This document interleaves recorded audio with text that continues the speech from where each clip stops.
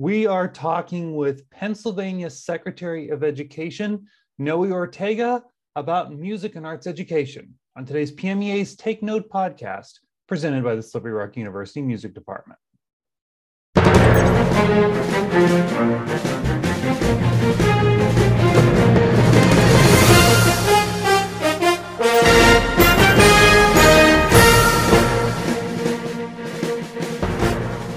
Hi, everyone. I'm Mark Despadagus, and we are thrilled to be joined today by Pennsylvania Secretary of Education, Noe Ortega, to talk about the state of education and arts education here in Pennsylvania. Well, Secretary Ortega, thank you so much for taking the time to talk to me today and talk to music educators across Pennsylvania. We really appreciate it. Mark, it's an absolute pleasure to be here. Thank you for having me. So you've been in the role here for a while. You've been in the department for a while, but I'm just curious, first of all, for folks who may not know you, give us the thumbnail sketch of your background of kind of, what's your trajectory to how you got here as our Secretary of Education? Certainly. And so most of my work, Mark, has been in the area of post-secondary and higher education, particularly as it relates to improving access for folks. I started my career in Texas, made my way to Michigan, and ultimately to Pennsylvania. And the one thing that each of those stops had in common is that it was about access for historically underrepresented folks. And then the importance of what it meant in terms of K through 12 preparation, early childhood, in order to give individuals the knowledge, tools, and skills needed to navigate a post-secondary pathway. I did spend about 6 or 7 years working as an early childhood educator in Japan, teaching early language acquisition as well. And so a lot of the work that I've done builds on an understanding of how education can both broaden awareness and understanding of young folks and then put them on a path for success. So in a nutshell, that's sort of what drove me into the position originally in Department of Education. I was the Deputy Secretary for Higher Education for 3 years before receiving this appointment. But that, I think, in a nutshell, speaks to what I usually say is the trajectory or the genesis of my path to the department. So curious then, anywhere along that pathway, has arts and music played a role in that, or even kind of in your developmental years? Has arts and music played a role in your life? Absolutely, absolutely. And so, one of the things very few people know about me is as early as I think I started in junior high school, I picked up a musical instrument. I'm a brass player. I played the trumpet originally. And it was something that really became my extracurricular. I wasn't very gifted in the athletics. I did everything that I could to try to do something. And music is something I gravitated to. I mentioned that I grew up in Texas. In fact, I grew up in South Texas, right around the Corpus Christi area, very close to the Mexican border. And one of the things that was very popular at the time was mariachi music, which essentially is a tradition that comes from Mexico. It's got some roots in Germany. And I ended up joining a mariachi band probably in my junior high school to high school years. I played jazz band in high school as well. And then ultimately, marching band. I was the drum major for our school for about 2 years. Yeah. And so, I had every indication music was a big part of my life. It was a part of my sisters as well, who are younger than me. All of us went through that path. And I think it really gave me, for starters, kind of the discipline that I needed with regards to being motivated in learning an extracurricular, but it also gave me the incentive. And I think we often forget that young people need an incentive for why they want to get overly involved in learning in the extracurricular. And that was me. It was a way of life. And if everything that I called out in terms of the music involvement is seasonal, right? So I never had a break. Right. I was always practicing. I was always in a marching band. There was always a competition that I was participating in. So it gave me all that skill. And I want to say self-esteem as well as I got older, and really did fashion me as what eventually became sort of my leadership and approach to learning as well. So, we think I'm a big marching band person. So anyone that listens to PMA's podcast knows I talk about marching band all the time. And I taught marching band for a while. So I relate everything in life to marching band somehow.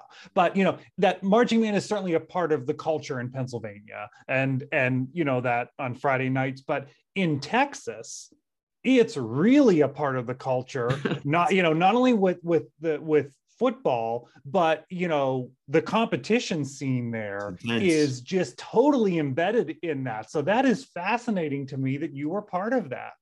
It is, and I, to this day, like those are some of the best memories that I remember from my high school days, because it was and I think at some point somebody's going to listen to this and say, I can't believe you called our football team out, but they were not very good at all.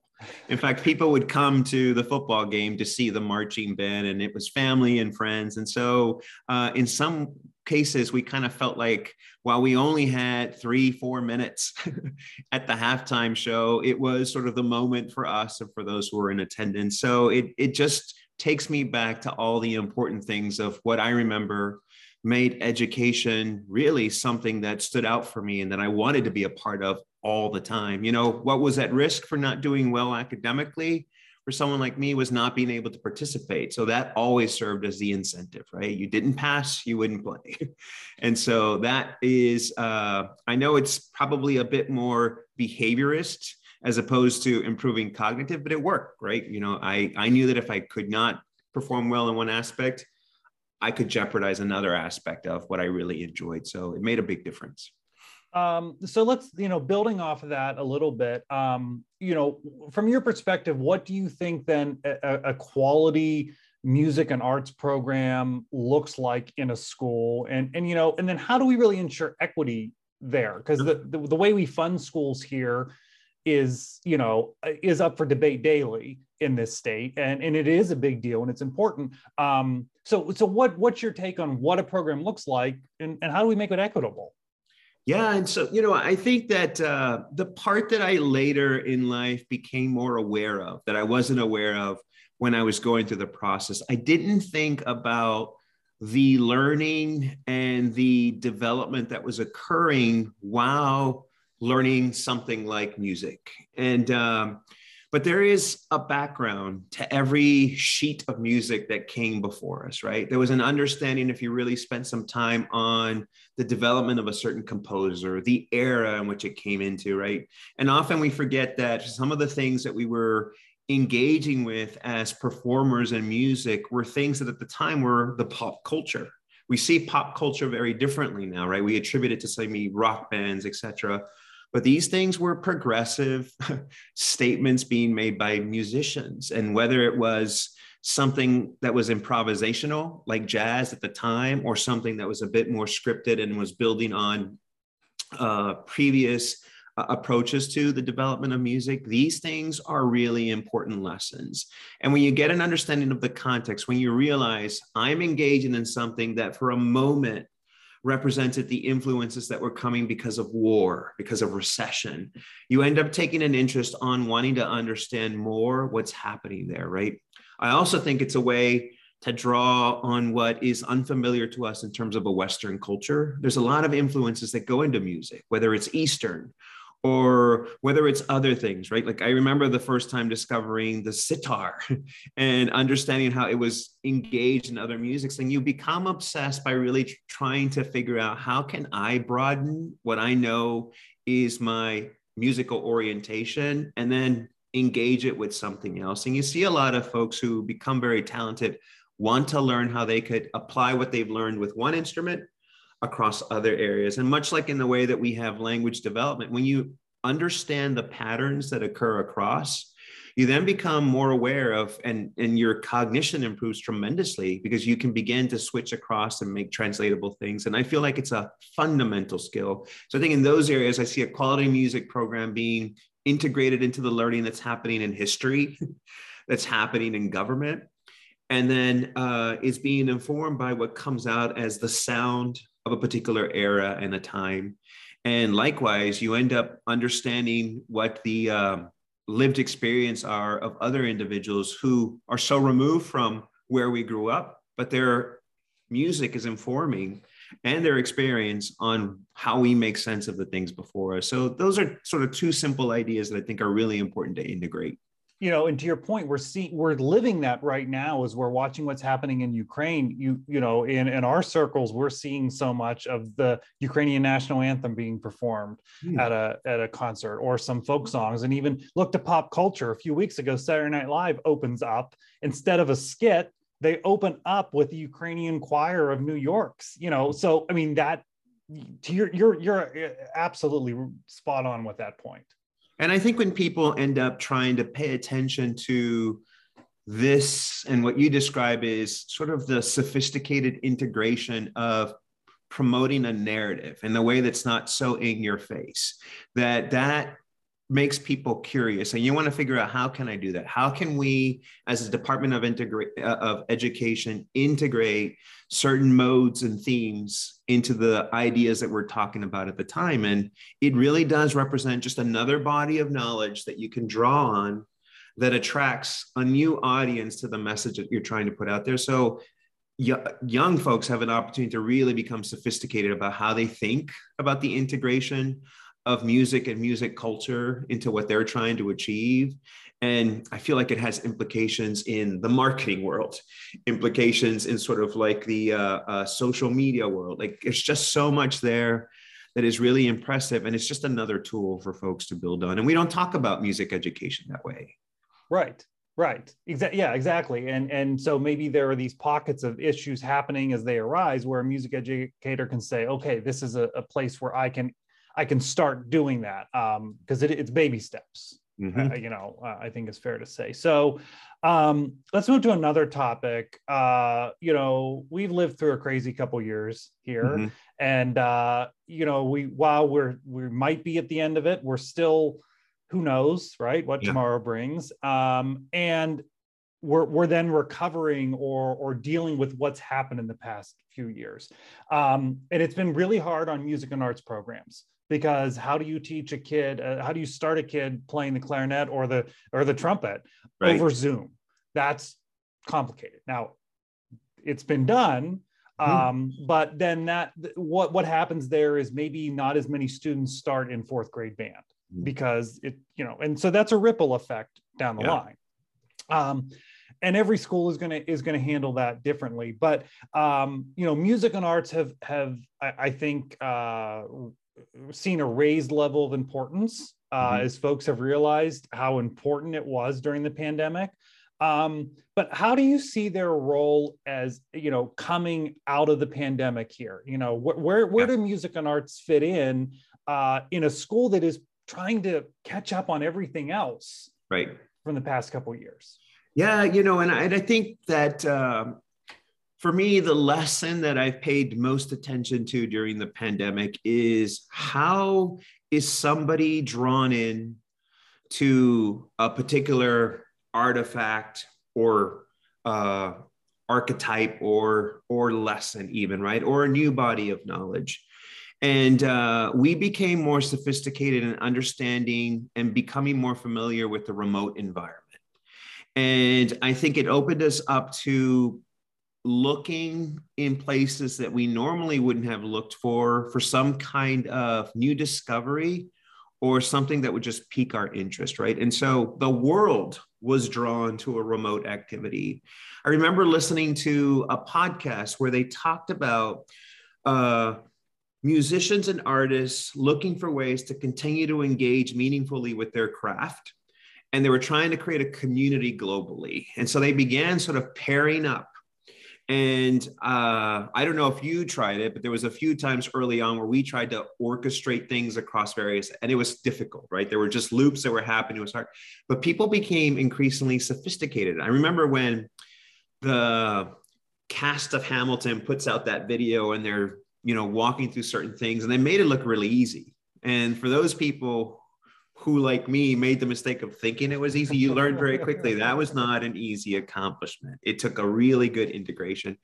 But I think more and more folks were drawn to that. And in the process, they made new discovery, new ways to produce sound, new ways to produce music. And I think we're only beginning to discover what folks drew on as a new talent to integrate into their music, right? And I feel like whatever draws you in, for me, it was the mariachi music or the jazz composers that I had listened to. That was my draw into the field. And I think we're going to see more people drawn in, and they're going to push the boundaries of music. They're not going to accept your traditional sound that's produced by what you would see as introductory instrumentation.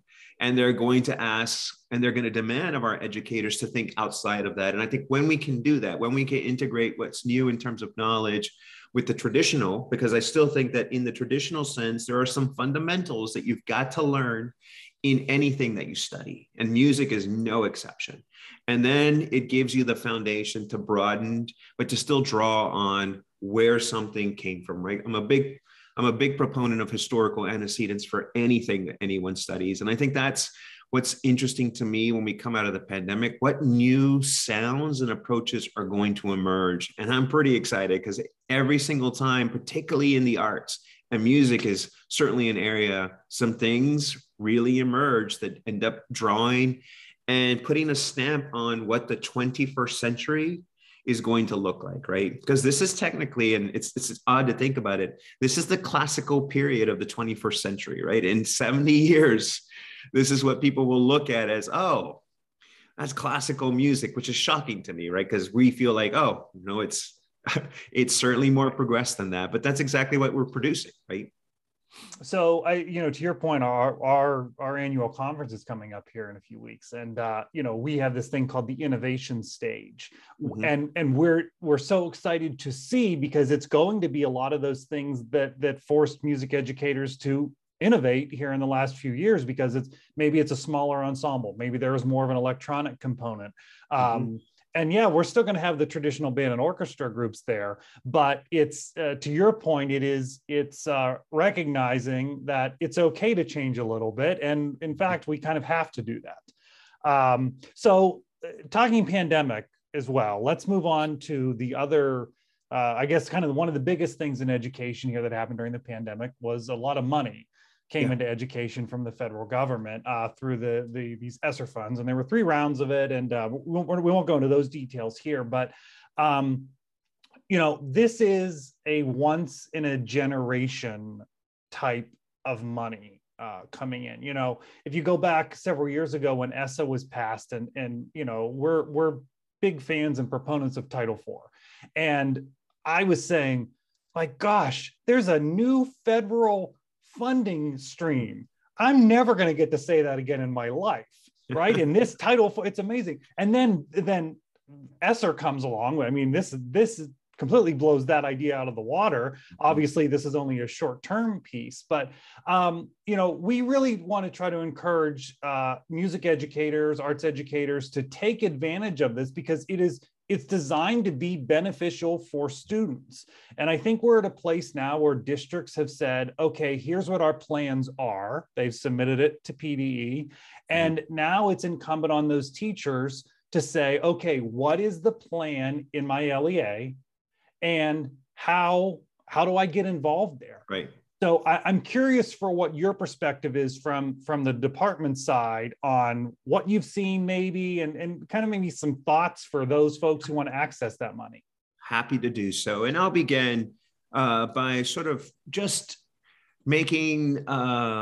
interjecting my perspective on the infusion of federal dollars. I think it is unprecedented investment at the federal level into states. I do think the impetus for the investment is something that we have to be mindful of, because it's money that came to states because of something tragic, right? A global pandemic. So there is a need for those expenditures. But I also think that I want us to make sure that we don't forget to share with others that this is what good investments in education look and feel like. They infuse an optimism into the educator world of possibilities that they never imagined before, which is a real shame, because we should be investing at these levels all the time into education. It's the only way to create equity and access, right? And I think that's a very important note, because this is how you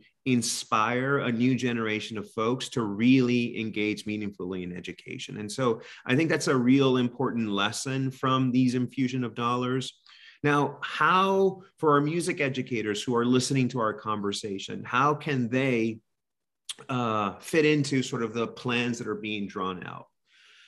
There are some clear areas that were outlined for the usage of the ESSER dollars, for example. And there are things in the social emotional learning space, things that make up for missed learning, ways to engage young people after school. And so all those to me are buckets in which the music education has just excelled in the past. It didn't take very much to have me stay beyond the school hours, other than knowing that I was going to engage in music learning, practice, etc.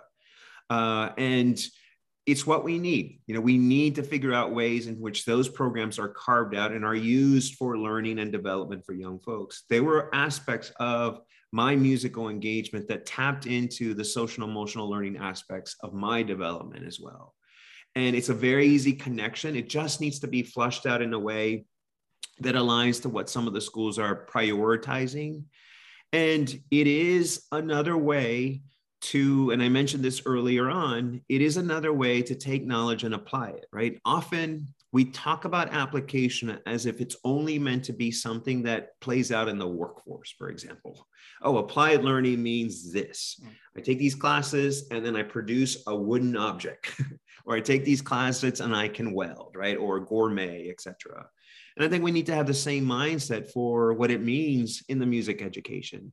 I take these classes and then I'm engaging in a performance, but the performance is painting a portrait of some realities that now are applied to what I learned about, let's say, World War II. Or, if to see something more recent about the Cold War, which seems to be replaying itself in some ways again. But these are things that I think are really important. And for many folks, these also create permanent stamps of knowledge that they're never going to forget. I can recite things to you, and I don't know why I know them in such detail. And musical lyrics are a perfect example. Like, they just come out of me as if, I think one day if I lose my mind, I probably will still be singing songs because they're so crystallized in my thinking.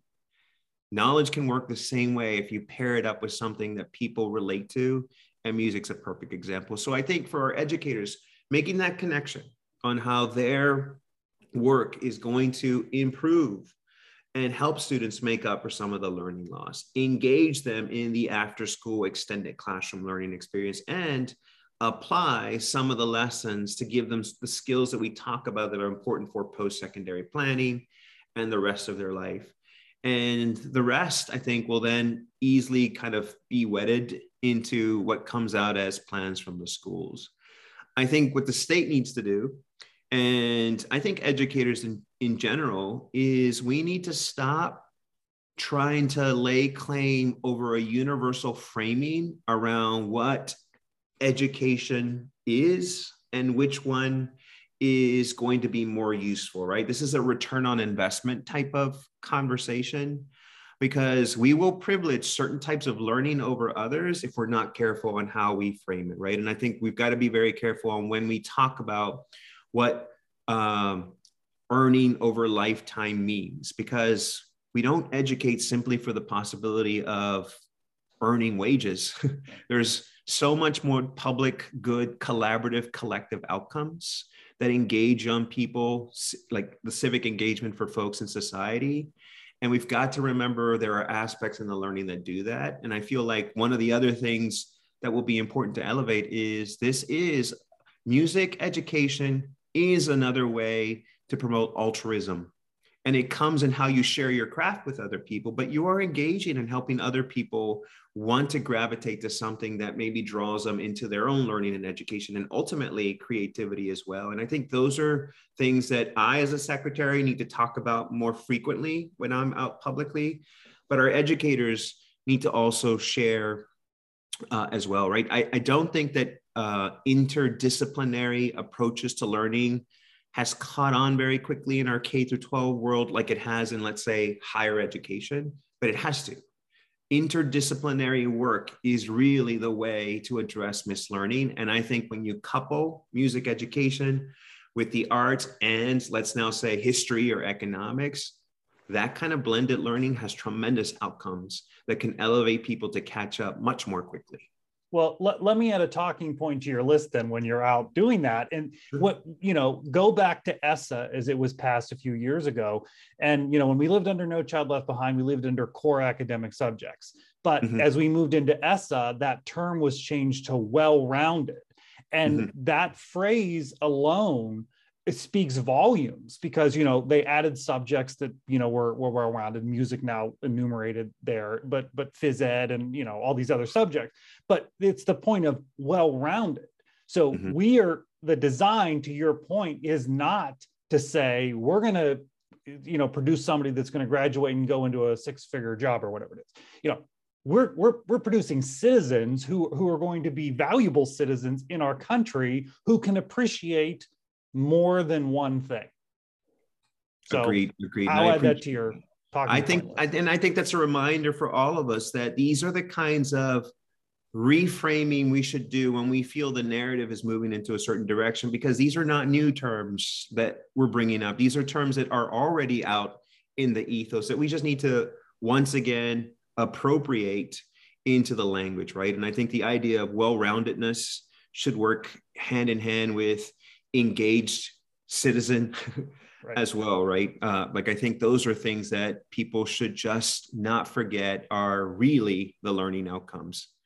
So as this, I'll just throw this one other thing in there, as this was part of our discussion here about ESSER funds, for the teachers out there that are saying, okay, I have some ideas and I took a lot of information away. What these teachers need to do is find your federal programs coordinator in your school and go to them and have the conversation. What is our plan? What are our priorities? And then work with them to have that conversation. And we preach, and I preach constantly, that person can be your best friend in so many ways, not only with ESSER funds, but with that Title IV money, with that Title I money. As you understand what they do, they will understand what you do. And it's all about that relationship building. And to your point as well, understand what the history teacher does, understand what phys ed does. And then if we're all collaborating, that's so much better for the student. Yeah. And then build on the advantages that are already embedded into the discipline of music education. And by that, I mean that there's one thing that musicians and music educators are good at, and that's production. And we know how to put together a production, how to bring people to an auditorium, and then how to create a meaningful experience in a short period of time. All we need to begin to do is to integrate other aspects on like how this is going to integrate with understanding history, understanding the last couple of years, and pair that up in ways that demonstrate to people this is what's happening and this is the development. And that's the power of arts and music education, because they're going to be able to do that. And I think when you demonstrate that, I assure you, school leaders like nothing more than having their school elevated to the community, showing that they've achieved some really great things, because it brings them extra attention to improve their resources and make the families and the communities happy as well. And so I think that's something that I want to encourage folks who already do that as part of their work to really elevate it, because I think that's really important. Putting together ensembles is something that I think every member of your organization does well. Right.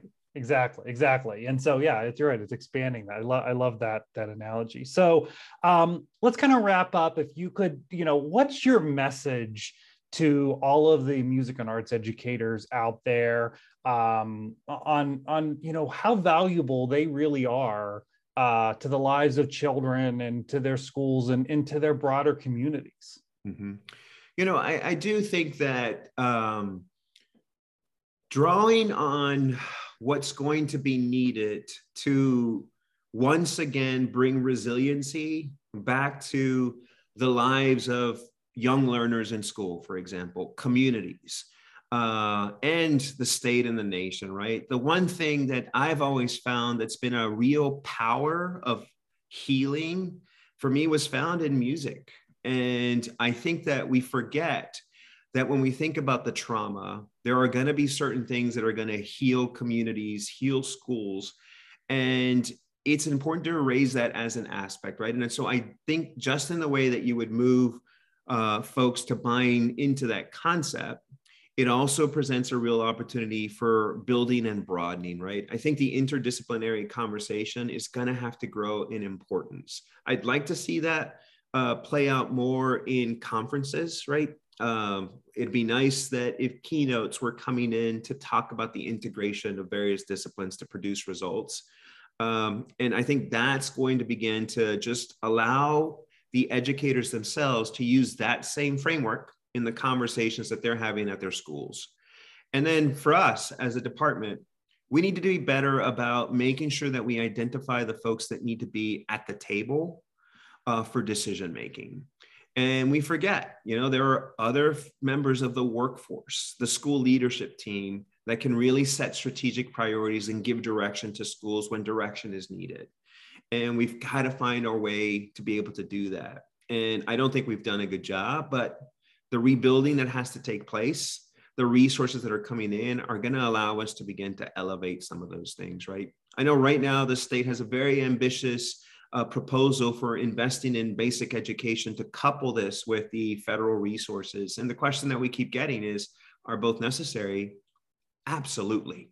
Because like I mentioned at the beginning, that is how you're going to inspire innovation. That's how you're going to be able to breathe life into disciplines that have felt that they were not part of the conversation, right? And you will create belonging, and that by itself will translate into an improved culture for learning for our students. When our educators feel like they have a part or a place in the school, and they don't have to continuously, and I think what you mentioned in your question is people feel compelled to continuously demonstrate their self-worth.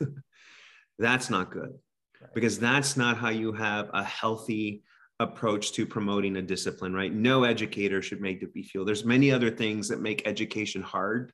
It shouldn't have to be in demonstrating your worth to the life and the education of a young learner, right? And so for me, those are a few things that I would offer up, Mark, as some food for thought for individuals. Well, Secretary Ortega, thank you so much for taking some time to talk and for really all the work that you have been doing. This is not an easy time to take on the role as Secretary of Education. I don't think, anyone envies you, but thank you for all the work that you're doing. We appreciate it. Absolutely. Thank you, Mark. And I appreciate the trivia fact now that you were a high school drum major in Texas. For 2 years. Two. All right. I want a picture of this. No, you don't. Thanks for taking the time to talk today. Thank you.